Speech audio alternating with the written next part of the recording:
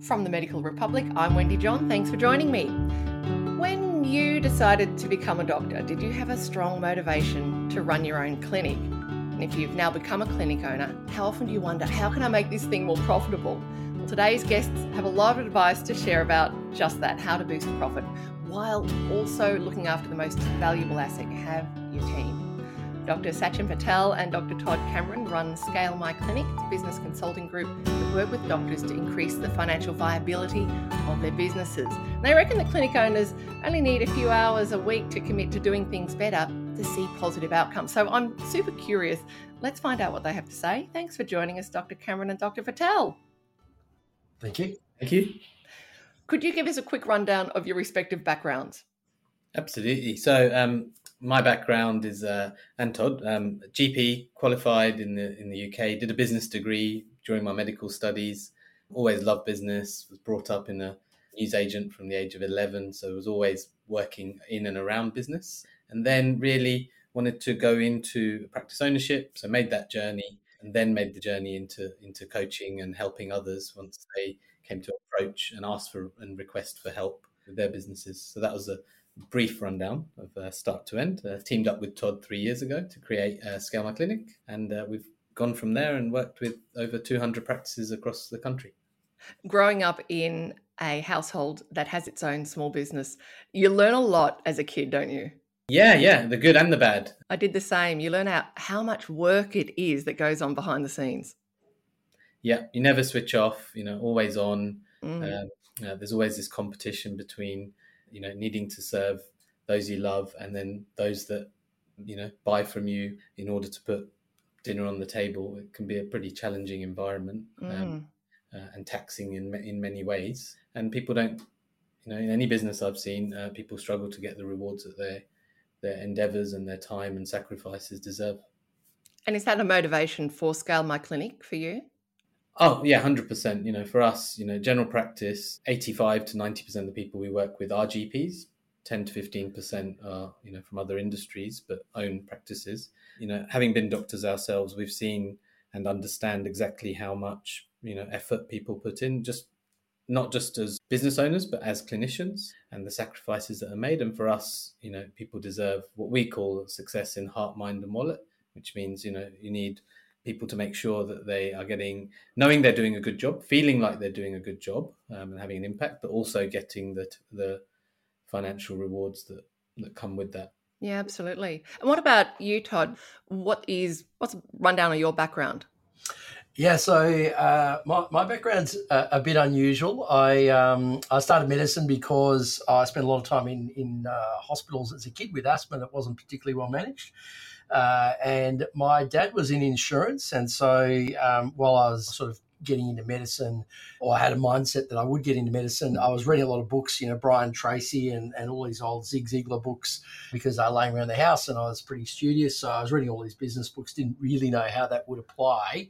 And then myself started setting up a group of practices in 2003. I opened my first clinic. In 2016, the two largest clinics that I co-owned with an accountant and an investment banker were taken public via a reverse listing on the ASX. That company was called BGD, an old mining company.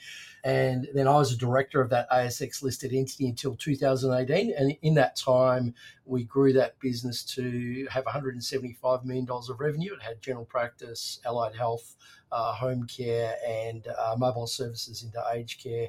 And so during that time, I did a lot of due diligence on practices, had been coaching a few people that were owners pro bono through that time, and just realised that there are a lot of people out there that have worked a long time to essentially have businesses that had no return or a very minimal return. And that's when Sachin and I kind of teamed up. We were like, this isn't right. These people are doing a lot of work and they really deserve more than what they're currently getting. And we appreciate that, general practice needs to be just more than just viable. It needs to thrive to attract, the best to the sector. And that was our motivation. So, yeah, an unusual way through to the space where we are now, but grateful that it unrolled as it did. Yeah, I was going to ask you both, where did you get your business nows from? Because they don't teach that in medical school. But I think you've both really answered that very well. What are the biggest mistakes that you see clinic owners make?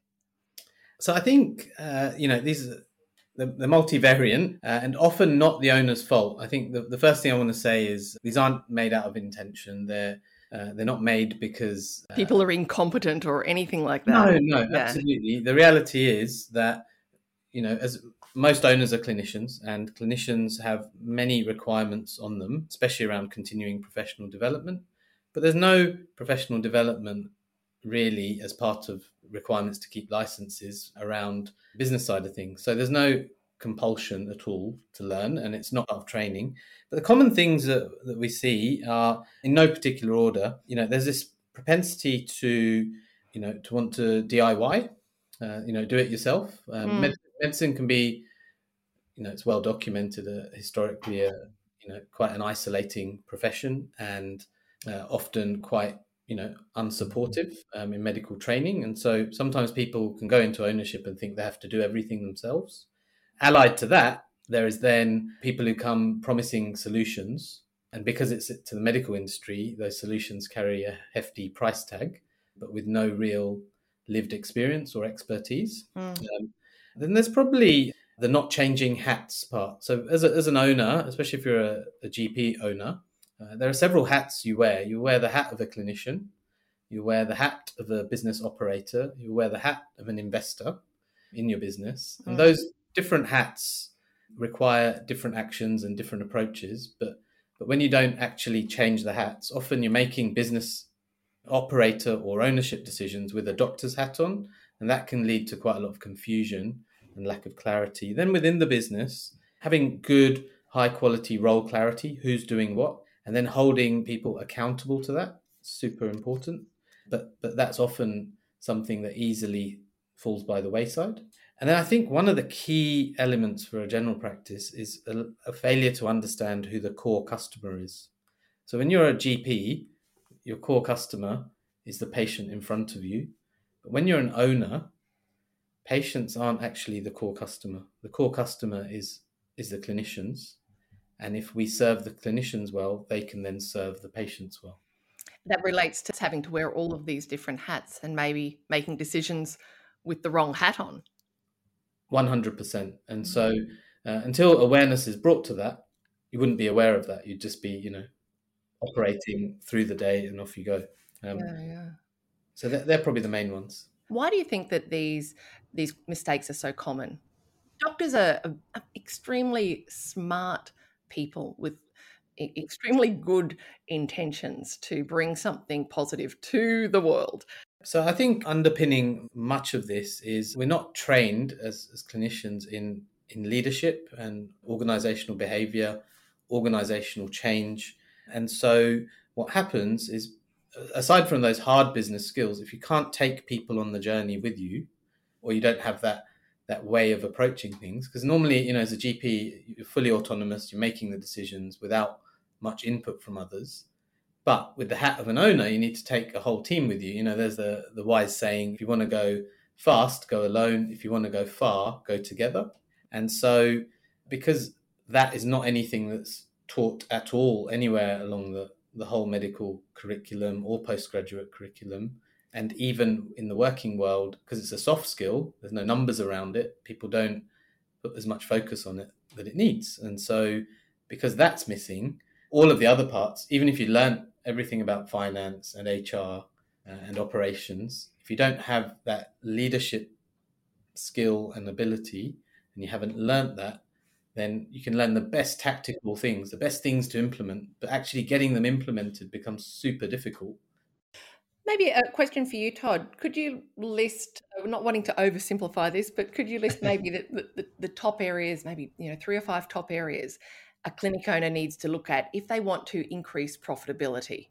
Yeah, so I think the number one thing to say here is that, clinical excellence is the foundation of everything that we do in general practice. And one of the things that Sacha and I say to people at the point of working with them is to say, if that foundation isn't solid, then you're in a lot of trouble. So that being a given, and we certainly don't coach that, then the areas that we need to look at are revenue. And revenue really comes from two sources in a broad sense. One is from consulting patients, and obviously the revenue that comes from that source is divided between the clinician and the practice.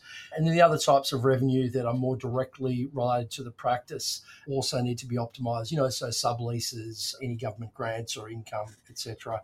All of that needs to be maximised, again, keeping that clinical care in balance. And then the areas that we need to work on the other side, if we're going to play good offence, we need to play good defence as well.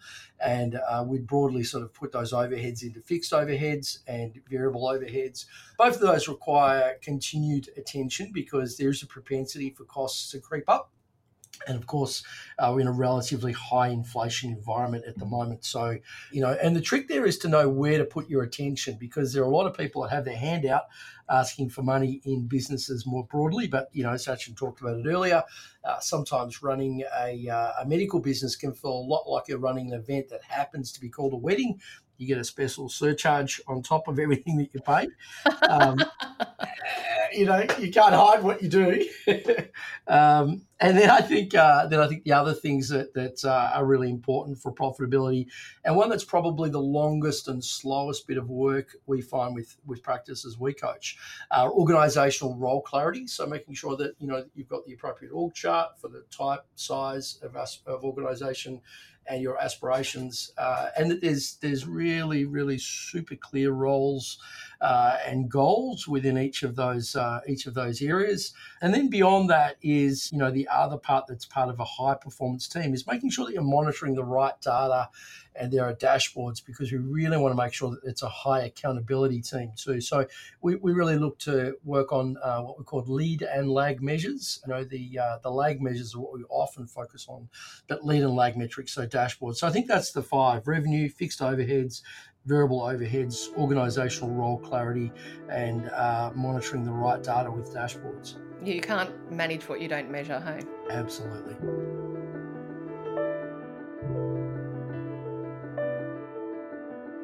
Once again, this is oversimplifying it, but do you have some advice, some practical tips that you have for each of those areas? Yeah. So I think the first step is actually believing that it's possible as an owner.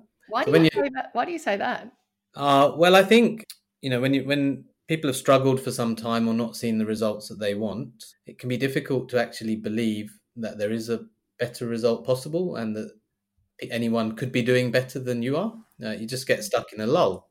And so, for example, we've done this little process that we have done with clinics, and we've found over a 5-day period, 5 hours, it's something we call a treasure hunt that we've done. We've done it with about 200 clinics, and 99% have found at least $50,000 of profit sitting latent in their business. And we've seen people find as much as $1.2 million annually of profit that they've just left on the table because they didn't know it was possible. So I think the first thing I would say is that, any owner that's listening to this, there's a 99% chance that there's more profit sitting in your business and you just need to unlock it.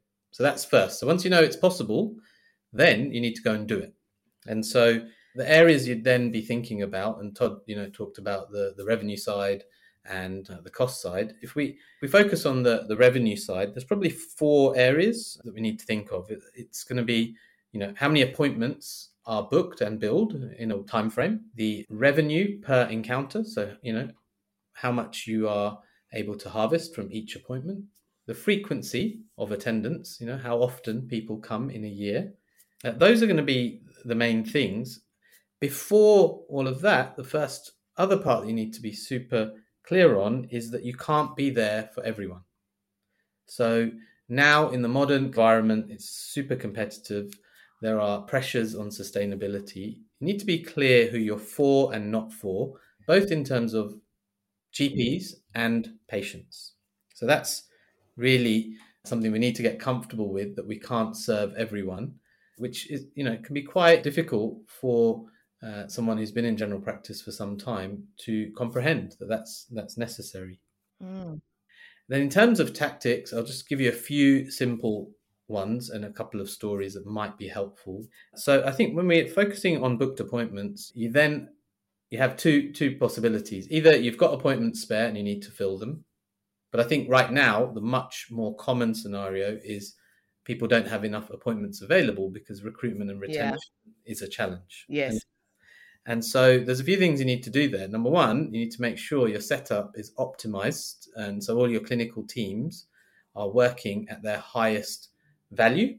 And so you don't have doctors doing simple things or having appointments that aren't optimized to be as slick as possible, because you need to optimize for capacity. Of course, within the realms of what the doctor wants, not telling them what to do. It's working with them and understanding their frustrations.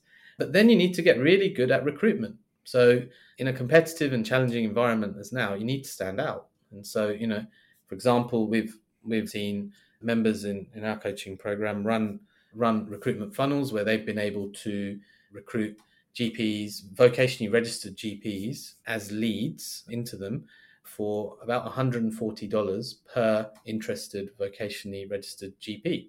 Now, these funnels have worked so well that within 4 weeks or so, they've had to switch them off because they've had too many applicants. So completely possible, but you need to do something different to that which others are doing around you. So I think those are two things from a booked appointments point of view. If we go to revenue per encounter, so how much you bill each time someone comes, probably the most topical item right now is around bulk billing or mixed billing. Yeah, it's pretty much front of mind for most GPs, I think. But the part that people haven't considered, which of course bulk billing versus mixed billing is quite simple, right? It's binary. Either you bulk bill or, you mix bill. However, the bit that lies below it that people are often unaware of is what we call altruistic bulk billing. So there may be practices, there will be, I can tell you, practices who are nominally mixed billing. However, when you look at their billing in detail, the proportions will show that actually they're still bulk billing, 70, 80, 90 plus % of patients. So even though they've set fees that are on the walls and, advertised, somehow that isn't translating into action at the point of billing. Now, that people would, potentially be oblivious to because they think, if they haven't looked into it, that they're a mixed billing practice. But actually, when they look under the surface, they're still bulk billing, just not in name. And so what we've seen there is we've seen people that we work with in Project X, so coaching membership, we've seen them be able, within 5 months, triple their private billing proportion from, say, 20% to 66%, as an example, just by paying attention to this element that they hadn't actually thought of, the altruistic bulk billing element. And this is where it's challenging wearing those different hats. As a doctor, there's that altruistic approach that is compelling as a business owner, not so compelling to bulk bill. How do people deal with that from a values perspective? Absolutely. We asked this owner who went through this process herself, and we asked her, and her approach was that twofold, because this person has a very strong sense of social justice. So this owner said of the interactions with the GPs that, if I'm supporting their business, I expect them to support mine. Right. So we have to create win-wins between GP and the owner. Win-win.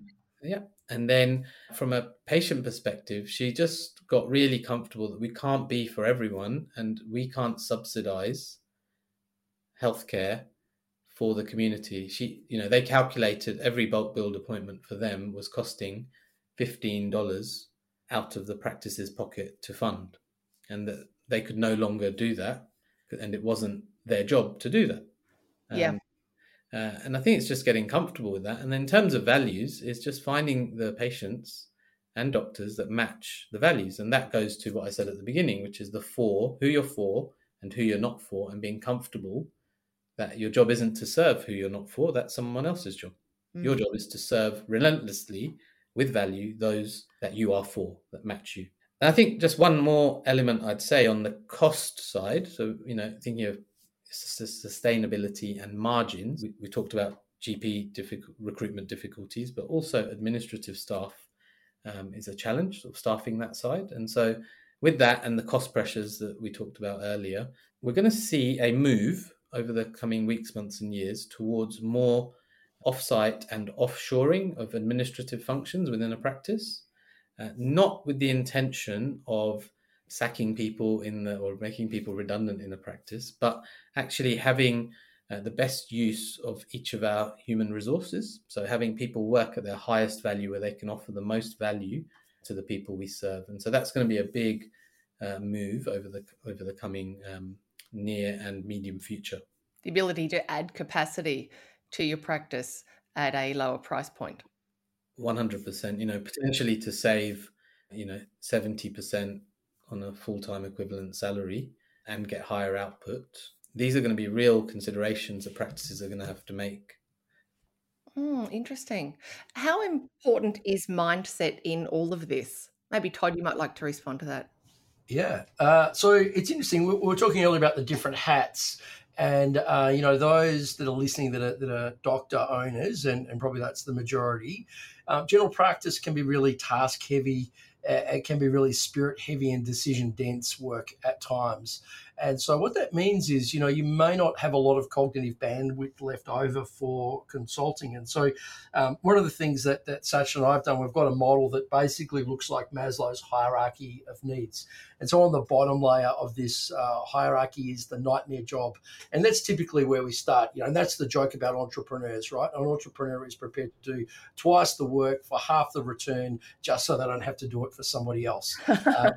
That's the reality of how we often start in business. We're getting a suboptimal return because we have a fundamental belief that we want to solve a problem that we've identified, and we think we can get there later on. Now, That's okay to start like that. You just don't want to stay there for too long because you can get basted in a survival mindset. If you don't work, you don't get paid. And so then the layer above that is a good job. We're actually, and these doctors often talk about it like they're getting a higher percentage retention than normal. So they might say, I get paid this, and it's a bit above what they would have been paid in the open marketplace, but not a sufficient return for the risks they've taken and all of the obligations they've taken on, their signatures obviously on everything. The layer above that is the real business layer. And in order to transition from that nightmare job to good job layer, people have to overcome the belief that if it is to be, it's up to me. You've got to get the team involved. And then you can ascend up to a real business layer where you're kind of getting some business returns. So there's business income. I'm not going to call it passive income because it is anything but passive. And then in order to get to the next layer, so we often find people pause at this real business because they kind of look around, see their colleagues in those bottom two layers and say, you know what, I'm better off than they are, and so maybe this is as good as it gets.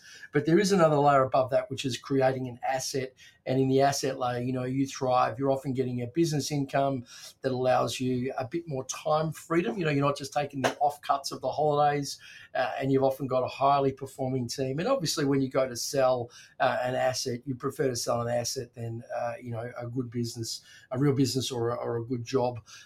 You'll get a much, much greater return. So the mindset is a really key part of that. And one of the things that we find is fascinating with owners when they start working with us, and the businesses are often in those lower two layers, they often say things like, gee, I didn't know this was possible, or, I'm really enjoying ownership again. And it comes back to the fact that you've got to be around a community of like-minded people. None of us is smarter than all of us. We've got to be lifting each other up in this space. Otherwise, it's normal for our mindset to waver. And so you need to stay really close to the fire, and the fire being, good ideas, new ideas, people that have trod the pathway before you, and making sure that you are actually remaining of a positive mindset, because you're a leader of other people. If you're in an unresourceful state, you're lacking hope, you're feeling as if there really isn't a positive future, it's going to be really hard for the people around you to believe otherwise. So absolutely. I'd say mindset is really the beginning and end of progress. We do need to make sure that we're on top of this. And to have a tribe who are going through the same sort of things and being able to share those ideas, like you said, being on the leading edge of practice management, that must be quite powerful in terms of helping people feel better about running their practice. Absolutely. Yeah, out-learn your mistakes rather than out-earn your mistakes. That's nice. Well, look, that's a good place to wrap up on. Thank you so much, Dr. Todd Cameron and Dr. Sachin Patel. Thanks for joining us today on the Tea Room. Thanks, Wendy. Real pleasure to be along, and thanks for giving us a bit of time. Yep, thanks, Wendy. Real pleasure. Love sharing insights and having this conversation. Cheers. Great, thank you again. That was Dr. Todd Cameron and Dr. Sachin Patel from the business consulting group Scale My Clinic. I'm Wendy John. Thanks for joining me in the tea room.